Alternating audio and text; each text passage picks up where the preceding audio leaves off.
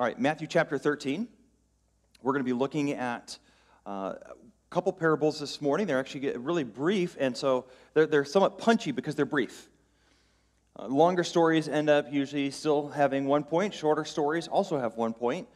Remember, the parables of Jesus are given with kind of two applicational purposes. One is to teach those who are disciples on the inside, and one is to disclose or to hide the kingdom program for those who are on the outside. And so oftentimes, even those on the inside have to follow up with questions and have Jesus give an exposition of the challenging truth.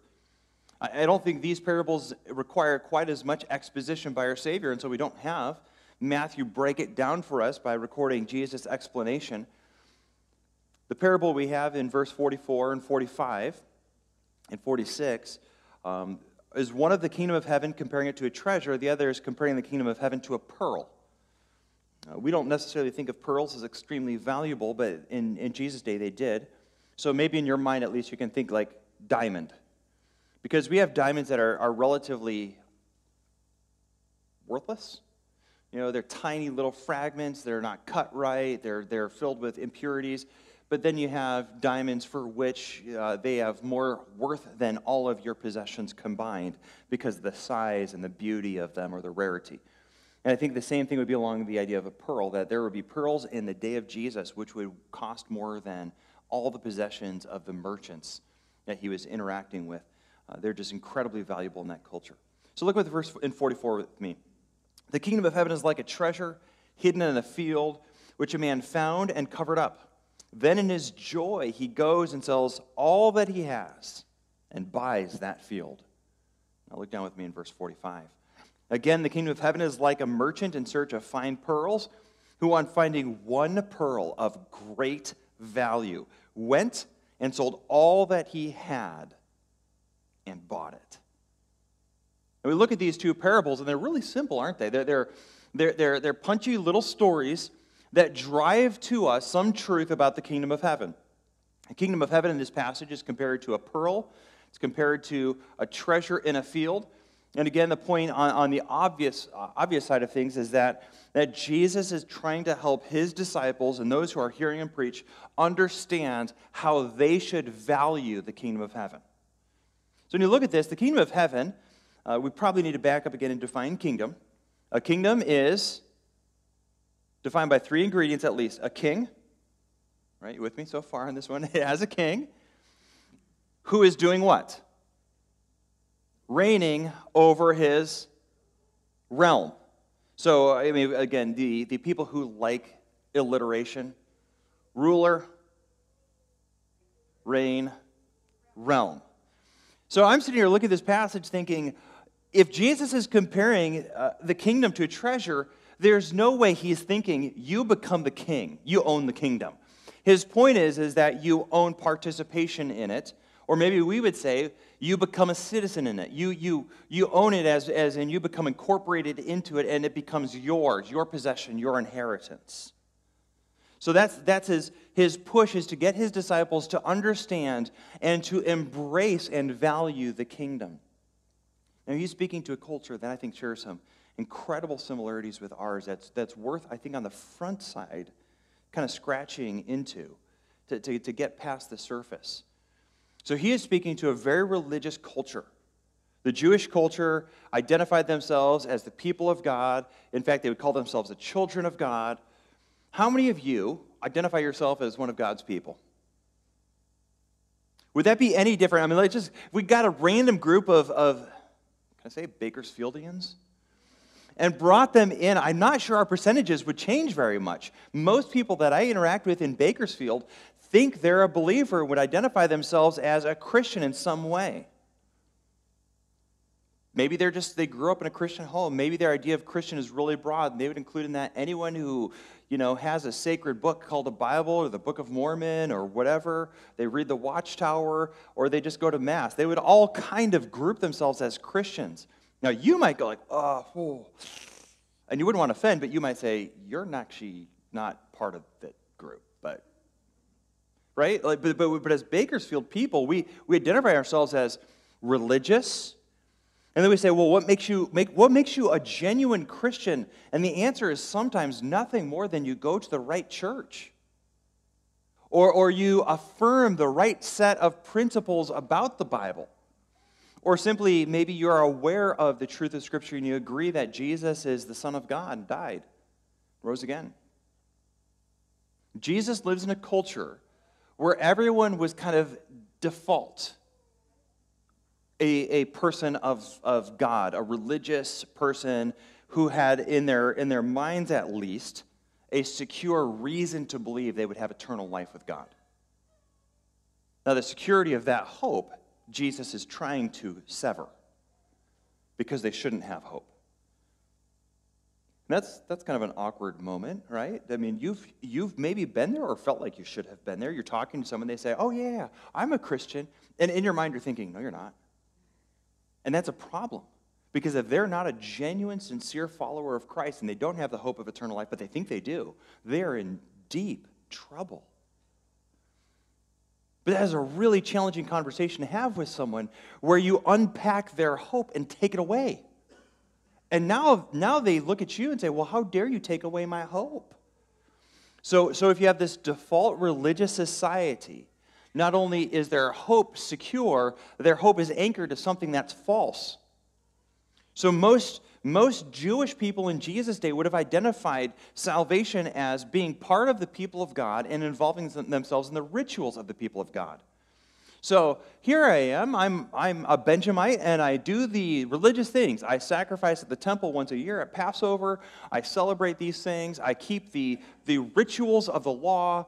How dare you tell me I shouldn't have hope that I have eternal life? And so hope is secured by partnership in the right people and by doing the right ritual. And Jesus is preaching this parable to both help his disciples understand and value the citizenship in the true kingdom as opposed to a false hope and a false way of getting there. And to unpack for them that, in fact, this is a theology that the culture has embraced that is not God's theology. So I would like to give you four, I suppose we can call them observations. Let's call them insights. Precious insights, I think, into the kingdom that should transform us as we engage culture, but also if you're one of the people of our culture. If you're sitting here and you cannot identify a moment where you have repented of sin and placed your trust in Jesus Christ and pledged and lived under the pledge of loyal faithfulness to your King, then maybe this is one of those awkward moments where I'm unpacking your hope and taking it away from you, not because I'm your judge, but we're actually talking about the judge's words, and he's doing it through the message this morning. If that's the case, then praise God for the grace of true hope. And that would be our goal, that we'd point you to true hope this morning, not just leave you hopeless. Okay, so when we look at this passage, I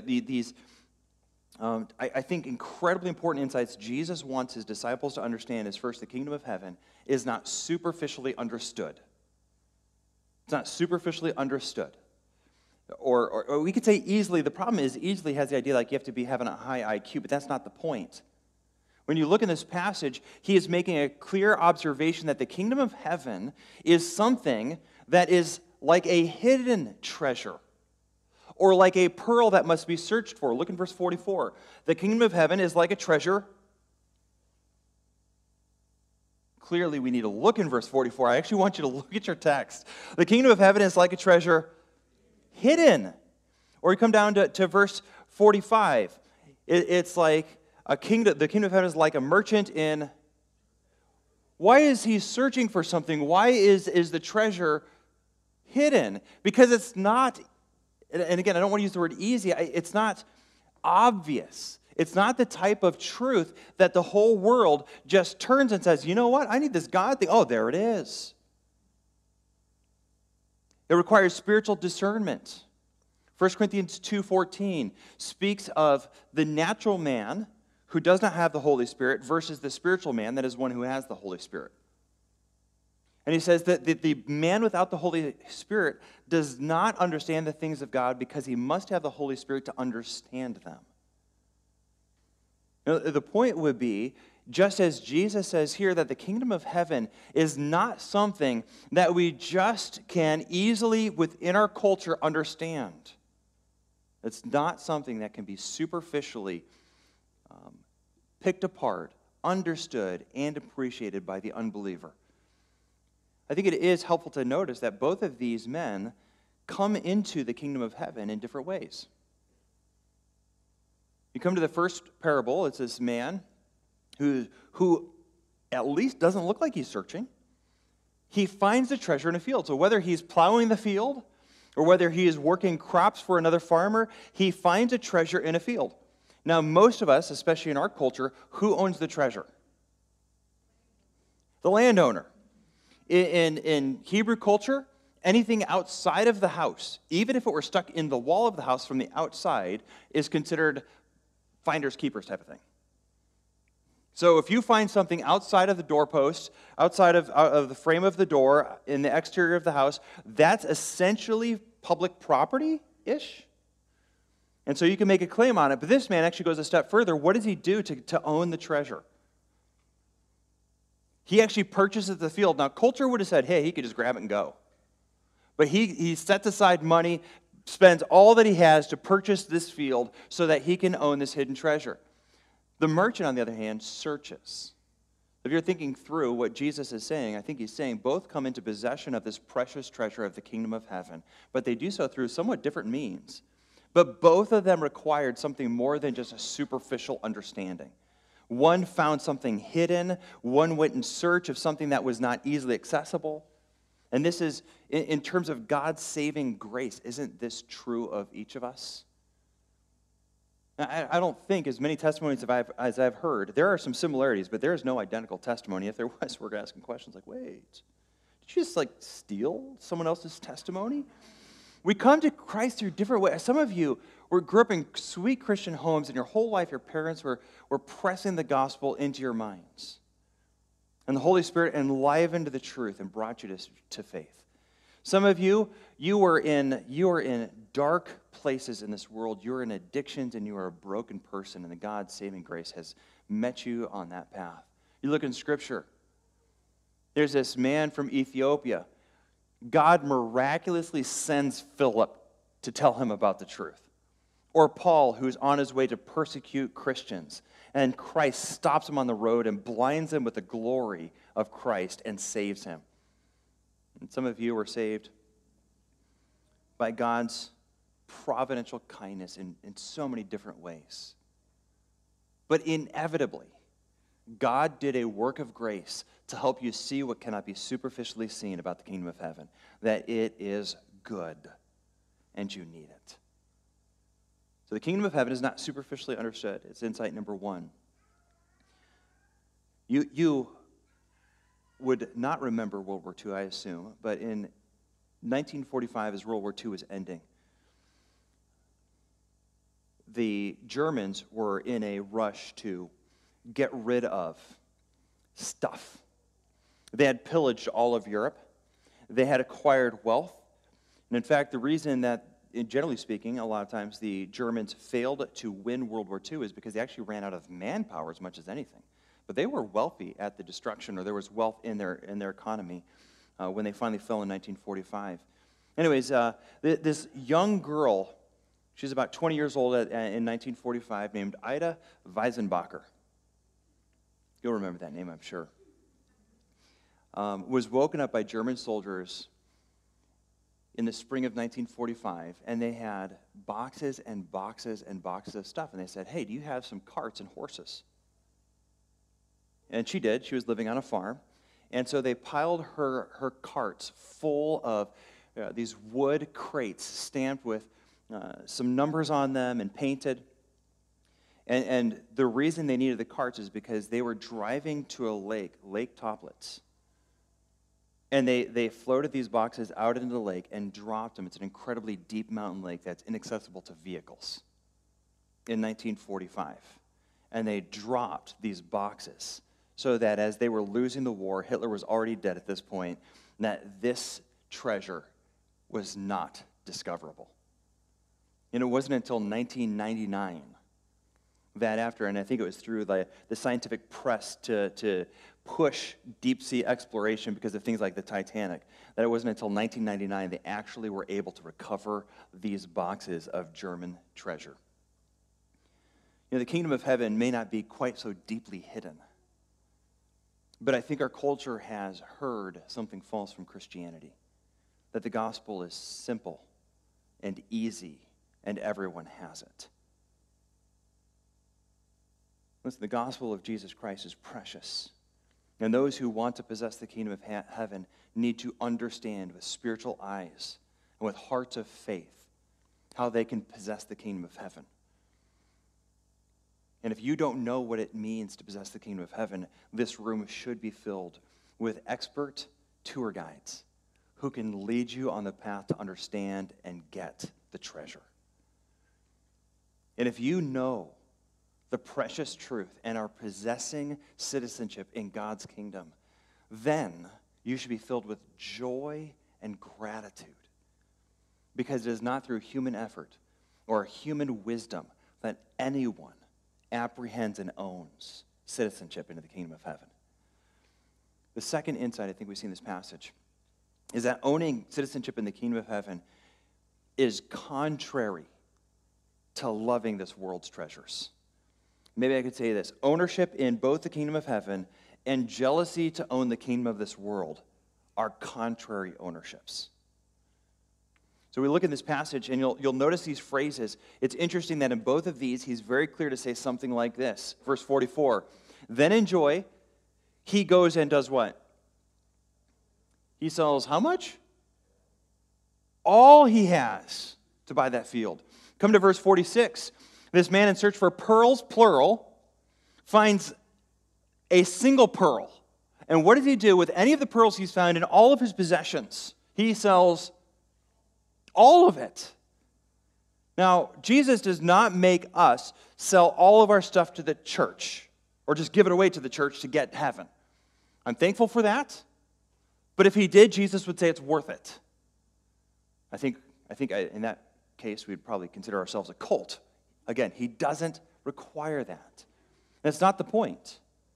But it's not too much longer after this, he meets a rich man who is a ruler of the people. And this man comes to him, and he's proud of his self-righteousness. He's proud of his accumulation of wealth. And Jesus says, sell everything you have, then you can come. The Bible says the man went away very sad because he was wealthy. He was unwilling to give up everything he possessed in order to possess citizenship in the kingdom. He stumbled across a treasure hidden in a field. He found that pearl of great price. And he said, no, the cost is too high. Jesus says this in Matthew 19. Everyone who has left houses or brothers or sisters or father or mother or children or lands for my name's sake will receive 100-fold and will inherit eternal life. But many who are first will be last, and last will be first. Luke 9:23, Jesus gives the gospel this way. If anyone would come after me, let him deny himself and take up his cross daily and follow me. I wanted to use Luke. Both Mark and Matthew have that same verse. They don't have the word daily. I think it's helpful for us because sometimes as Christians, we think it's like the price of entry is a one-time price. And it seems like Jesus is really clear in Luke to say this is not simply a one-time cost. That the cost may actually not be paid at entry. It may be very insignificant in terms of price you pay when you trust Christ. I was saved at a young age. I was in kindergarten when and I remember this, so if any of you are wondering about my story of salvation, here's a couple things I remember. I remember going to a Dunkin' Donuts and ordering an apple fritter. I remember sitting with my dad as he grilled me about my theology and asked me if I was truly ready to trust in Christ. And I remember understanding enough to start piecing together some of the beauty of God's gospel. I remember kneeling in prayer between my parents, one on one side and one on the other, and asking Jesus Christ to rescue me from my sin and forgive me. What does a 5-ish-year-old, I do not remember the date, what does a 5-year-old give up to Jesus? All my money? I had like 3/4. That was on a good weekend. I didn't have some girlfriend who hated Jesus. Her name was Evie. I have no idea what she believed about Jesus at that point. What did I give up? I didn't have a choice about obeying my parents. I obeyed them or else. It's not like I come to Jesus like, oh, I will promise to obey my parents now. I obeyed, because believe me, I obeyed. Just you did in our house. That's the way it was managed. It's a good thing for my parents. But it meant when I came to Jesus and I held out my hands and said, you have everything, I essentially had nothing to give him. And it cost me almost nothing to follow Jesus as a 5-year-old. And I don't know what it has cost any of you to follow Jesus, but sometimes the price of admission is very small, but it's a price you willingly own for the rest of your life. Because Jesus doesn't say having things in this world is contrary. It's that willingness to value the kingdom of heaven that would cause you to give up anything and everything at any moment to follow Jesus. I think this is sometimes measured in past history. In the conquest, at least, for instance, in England, the rising of kings and queens that believed in a false gospel and burnt men at the stake. When they trusted Christ, it might have been something that cost them little. And then comes in Mary, this new queen, who hates the Protestants. And now it is recant of the true gospel of Jesus Christ or be burned in front of your church.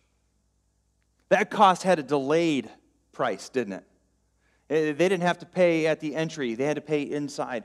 I have no idea what the gospel will cost you, but it does cost you this: absolute willingness to obey Jesus. He is the king. You do not come into citizenship of his kingdom while not wanting to have him be your king. And if he's your king, that means you submit to him when he says to do something. It means a submission to Scripture, to know what Jesus says, and to know his will for your life and pursue it, even when he calls you into painful or expensive pathways. You will do it. Sometimes the cost, and I think for me, this would probably be the one that's most challenging, is just the discipline of the pursuit of Christ. Do you live up to your call to love Jesus by just the discipline of pursuing him? Reading and praying and encouraging yourself by study, fellowshipping with other believers. These are some of the costs of a faithful follower of Christ. These are the costs of those who truly possess citizenship in the kingdom. In fact, in reference to our culture where everyone says they're a Christian somewhat by default, I think this is a helpful way to penetrate past that fog of confusion they have. Are you faithfully following Christ? If they are not faithfully following Christ, I think they should have no confidence that they're saved. Now, they may be saved. If we were to survey the room, how many of you have been believers and struggled in disobedience at times? I think most of us, their hands are up. We have moments of struggle, right? So we ask the question, do you have signs of life? Do you have a heart for Christ? And if you do, then repent of not following Jesus. But if there's this unwillingness to repent and turn from sin, this unwillingness to submit to Christ as king, then perhaps he's actually not your king. Is he your king? Yes. Then obey him. Okay. Well, what if he asks me to do something hard? Take up your cross daily. And sometimes that cross actually leads to crucifixion, the death to things you love most in this life. Loving the world, the temporary things of this world, the things that are different and opposed to God's kingdom, are things we pin to our cross, and at times we lose completely. Third insight. So insight number one, it's not superficially understood. Insight number two is it's You cannot have both. Owning the kingdom of heaven is contrary to loving this world stuff. Number 3, owning the kingdom of heaven requires personal choice. Personal choice. When you look in this passage, the crisis doesn't seem like much of a crisis. But each man finds the treasure. What does he do when he finds the treasure? He sells everything. So you have this option. The man finds the treasure in the field, and he's like, oh boy, there's this treasure here. What do I do now? He leverages everything he has to buy the treasure. That required some diligence and choice. He didn't just say, oh, wow, look at that, treasure, and keep walking. He has to make a deliberate, purposeful choice to get the treasure. The man in search of the pearl finds this incredible pearl. What does he do? He doesn't do what you and I do when we go to a museum. I remember going and visiting in London and seeing the crown jewels. Like all these amazing things that are, in some ways, priceless because of the antiquity and who owns them, but also just because of the fact that they're like diamonds the size of your fist type of things. I'm like, oh, it might as well just be glass for me. I'm really not into jewelry like that. Like, that's interesting. It's really, like fascinating. It's fascinating to see the historical stuff because it's history. But I walk out, I'm not thinking, okay, I'm going to sell everything, my daughters, everything I can to get this jewelry. Everything's on the market because I want that jewelry. No, that's not at all how I would have responded, even if it was for sale. But these men find something so precious, they have to make personal choices in order to possess it. No one gets into heaven without personal trust in Jesus Christ. Or as the Gospel of John says it, to all who did receive him, he gave the right to become his children. Who gets the right to become his children? Those who received him. All can receive him. Only those who do receive him become his children. Or John 6, all that the Father gives me will come to me, and whoever comes will never be cast out. Whoever comes. It's not whoever knows. And this is perhaps one of the ways we've gotten the gospel wrong. There are truths that you firmly believe that have no significant impact on your heart or your confidence or your trust. I am very confident George Washington was our first president. I'm relatively confident that 2 + 2 is 4. These are not earth-shattering facts that lead me to trust in those truths in any way that leaves my life contingent on their truthfulness. If you were able to prove to me that 2 + 2 is not in fact 4, I do not eternally get condemned to hell. If you were to think of this in terms of what it really means to trust in Jesus Christ, he is the lifeline that holds you over God's hell. And were his claims to be proven false, the lifeline would snap like a spider web, and you would plunge to eternal damnation. If he is wrong, you are damned. If he is not the Son of God, you are condemned. If he has not fully paid the price for sins by dying on the cross, proving through his resurrection the absolute perfect forgiveness he offers, if all of that is just smoke and mirrors and fraud and spiritual manipulation, then you judgment.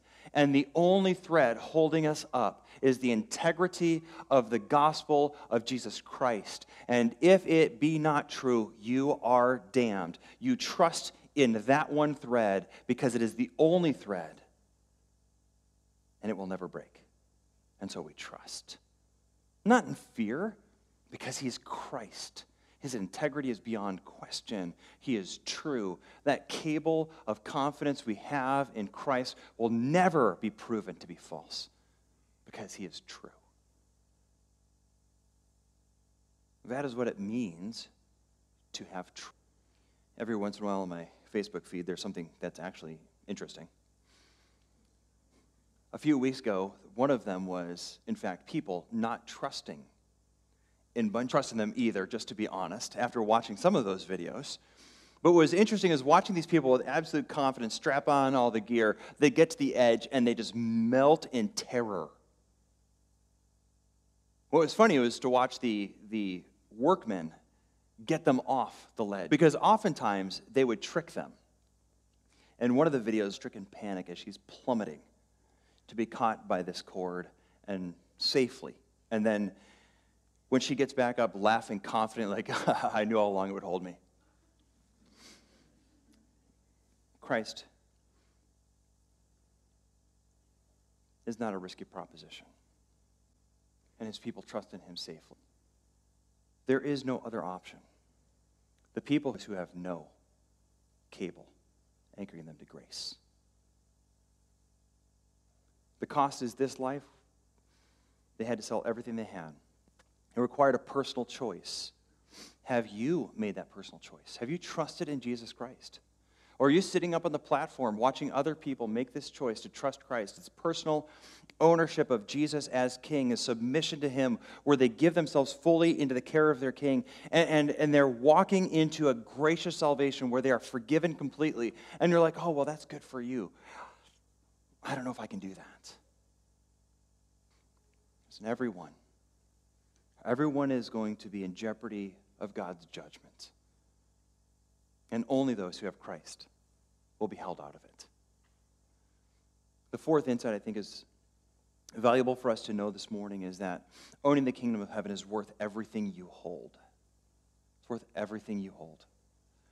I think that's probably the most evident and simple application from this passage. What does this man do? With joy, he sells everything he has so that he can own the treasure. What does the other one do? He sells everything he has so he can own a pearl. I think we're all going, really, a pearl? But that's the point, is it is so precious that with joy they set aside everything so that they can just hold this one thing because it is so dear to them.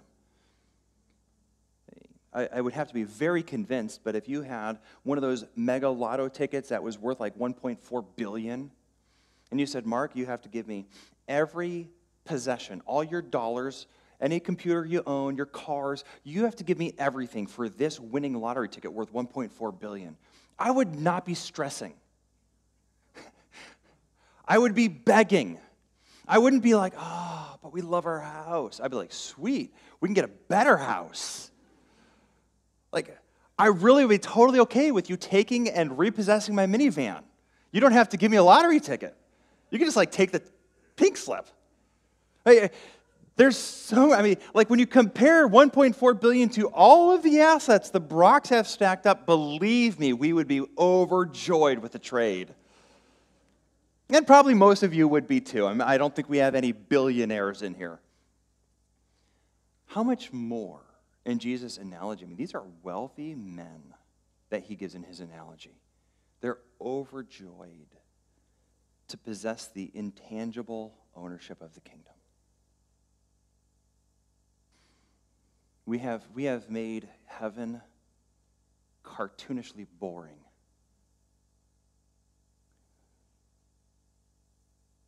I am confident that as energizing as it can be for my spiritual soul to hear our church worship the Lord, that the worship in heaven will not only not simply be musical, it will be not less than that, but it will be much more than that. That your heart cannot actually understand and comprehend what heaven is like in a way that does it justice. If you look in Revelation, I'm going to read just a couple excerpts because I think some of the significance is missed in Revelation. There's some structural things that are fascinating, like streets made of gold. That's actually in the Bible. And again, if gold is your pavement, the point is there is no shortage of resource to bring joy and comfort to God's people and to bring beauty to their eyes.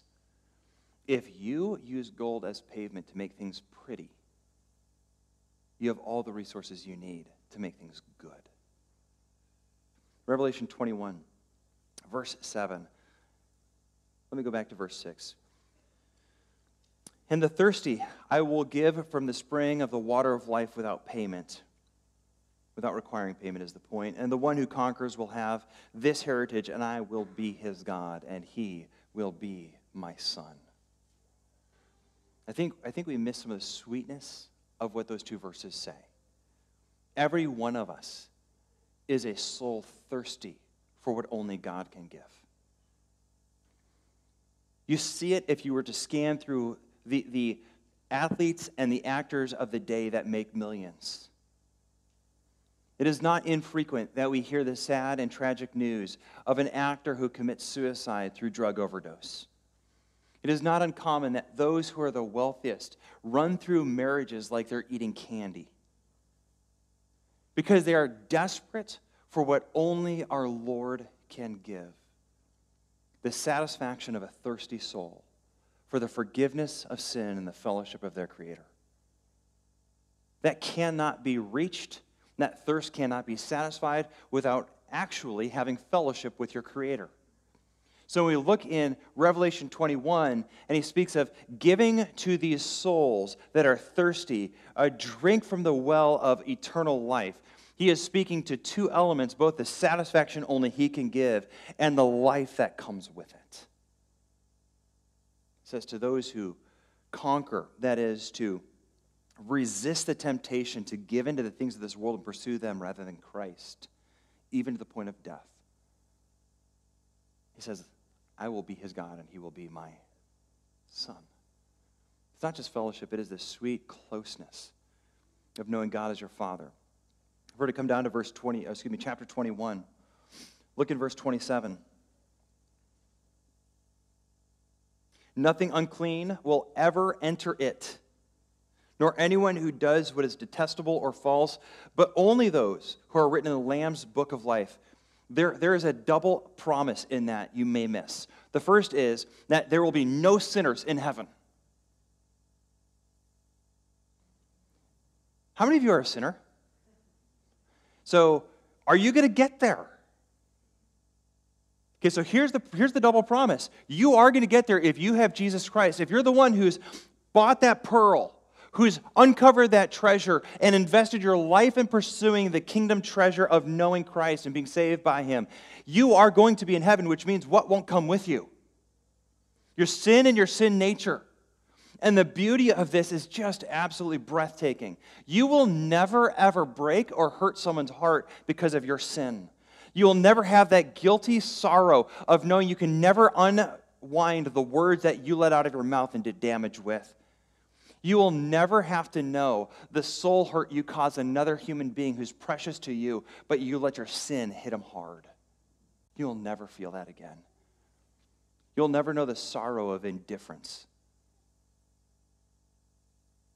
Ever. I think we miss the beauty of heaven is God makes us new. And because he does that to all of us, they won't do it to you either.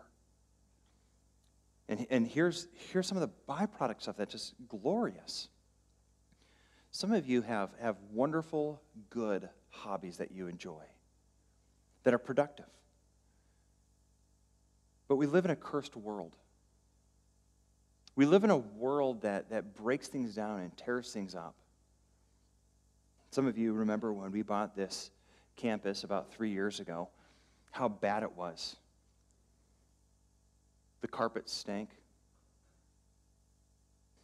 The stucco on the outside was chipped and broken. The cross was crooked. That was a design flaw. The roof over there was caved in, rotting. It was just broken down. This building was built in 1984 and 85. And in 30 years, the thing had fallen in disrepair. Just 30 years. Some of you know exactly what I mean because you see it in the mirror. Your bodies are in disrepair. Some of you know what I mean because you know that you could spend your life building a business, and it's only as strong as the person who inherits the leadership of it. Now, when we go to heaven, the things we invest in will never be torn down by a world filled with entropy and degrading corruption. It will be for the good and the health of people. There will never be the idea of pollution. We'll never see a friend get cancer.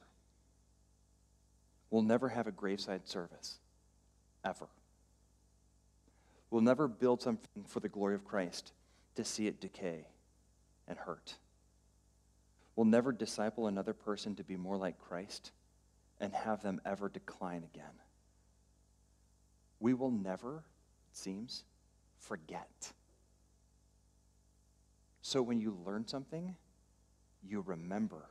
So as you learn of people and how God has saved them, and you hear of God's grace, and your theology of who our Savior is grows, because you don't just know what the Scripture says about his faithfulness. You hear stories of faithfulness after faithfulness after faithfulness after faithfulness after faithfulness after faithfulness.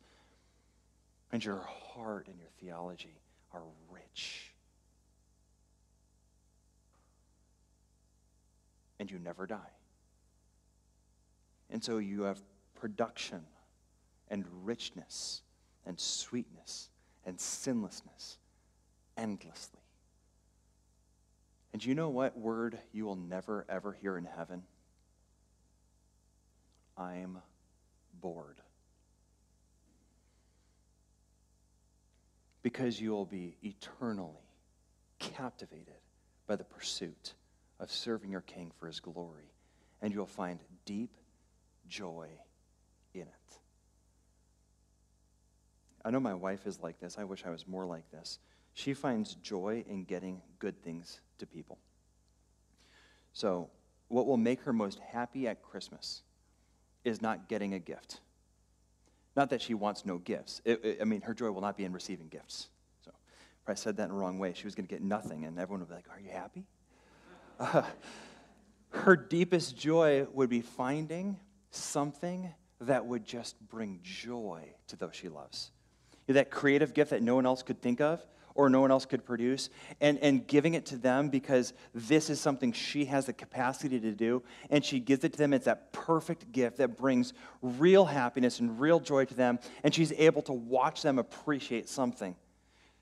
In heaven, your greatest joy will be to articulate generosity and grace to others in ways that bring them to their Savior in joy forever. It will be a never-ending place where your hobby is to glorify God through the gifts he's given to you, being brought back to service to him. If you want to think of it in terms of big picture, the Bible seems to indicate that the kingdom of heaven in eternity will be something like the earth could have been had Adam never sinned. So real production, real economy, real finances, real work that's done in a way that's enjoyable, that's not tainted by the ruination of sin. Do you enjoy living your life now? One of the sad things, and I think should remind us, is the fear with which many face COVID. Now, I look at the disease as minimally risky, but I also realize that it's unfair for me to measure the world by this. There is zero risk that I will die and lose anything. Because I agree with Paul, to die is gain. And so I face an uncertain health crisis, and if I'm not careful, I'm very unsympathetic to an unbeliever. If they die, they lose everything and are judged forever. They have no hope of heaven. They do not own that pearl that's so precious. They do not own the treasure hidden in a field. And so this life is all they have. Now, I don't think the coronavirus is going to take me to be with my Savior, but if it does, I win. If it doesn't, I get to keep living and serving and glorifying my King, and when he takes me home, great, whenever that is, because I have the hope that only the gospel can give me. When you look at heaven, there is this concept that we will live life productively. There will be nations and work and goodness in it. I didn't finish that story about the Germans. They had buried this treasure at the bottom of the lake. The lake is some 350 deep at spots, and so getting in there is a challenge. And finally, in 1999, they began to dig through the bottom of this lake. And after spending almost 2 weeks, they gave up until they found what they believed was a piece of wood from one of the crates. And so they thought they were in the right section. They began to diligently search in that area. And they didn't find much, but they found a pack of papers. And they pulled the papers to the surface. And as they began to evaluate them, they were able to quickly piece together the picture of what happened in World War II Germany. In fact, these papers were counterfeit British currency. They were British pounds. In World War II, the Germans had done something called Operation Bernard, in which they had got the world's best artists that they could acquire. One of them actually was a Jewish man that they arrested, and I think they killed his family, but they forced him in Berlin to reproduce the British pound to the tune of $4.5 billion of counterfeit currency, which in the World War II market would have ruined England. And then that was their strategy, is they were going to airdrop this money over England. And they knew that by doing so, by dropping this counterfeit money, that even though people knew it would hurt England itself for their own personal gain, they would pull up some of that money because it's free money. And it was so well done, there's no way that the British would be able to filter it out. And it would flood their economy, it would break their system. People would not want to buy and sell because they're afraid they're getting counterfeit. Meanwhile, people are actually taking the counterfeit money and trying to pawn it off, and it would ruin England. We still don't know why they didn't get it done. But that was what was at the bottom of the lake, is counterfeit money. Which is ironic to me on two levels, because counterfeit money is worthless, and it ruins. And these men spent millions of dollars in 1999 chasing a treasure that literally was counterfeit. Both in World War II, it would have ruined England. And in 1999, 2000, they found a worthless treasure. If there is something to be learned from this, it is both the positive and negative of treasure. We do not have a counterfeit God. But our world and our culture in Bakersfield, I think, has a counterfeit gospel. It is our duty to hold out direction and call people to the hidden treasure, to put the pearl on display, to call Bakersfield to come to the sweet goodness of Jesus, to understand that he demands to be king, not just a membership card in your wallet that offers you a few perks, but has no cost and no demands of you. Jesus Christ demands of you everything. And then he gives you so much grace back. He doesn't always require everything all at once, does he? But he requires that he owns your soul, and he owns your desires, and that he gives direction to your life. I think our world, especially in the United States, is in many ways condemned because they hold a counterfeit pearl and counterfeit treasure. And can I encourage you, Christians, if you sincerely believe in the gospel of Jesus Christ, the world will try to tell you there's something better, and they're only selling you counterfeits. Don't buy it. Follow Jesus. And some of the ways the world offers that counterfeit is simply through a turn of sin. Hey, listen, you can follow King Jesus. Just give in. Just do this. And our integrity softens, our commitment to Christ softens, and it's often measured in the little disciplines, the little faithfulnesses, the little things that as we begin to slide, no one at church notices, and we are filling our wallets with counterfeit currency at the cost of the glory of Christ. Do not fall for the counterfeit currency of this world. Follow Christ. So we look in this little parable of Jesus. Don't forget some of the simple truths that the Lord teaches us. It's not superficially understood. Owning the currency of heaven requires you to be willing to let go of the currency of this world. It must be personally appropriated and owned and decided. And finally, it is so worth it. The value of heaven is beyond compare. Don't hold back. Let's pray. Father, thank you for your word. Thank you for the sweetness of Christ's sermon.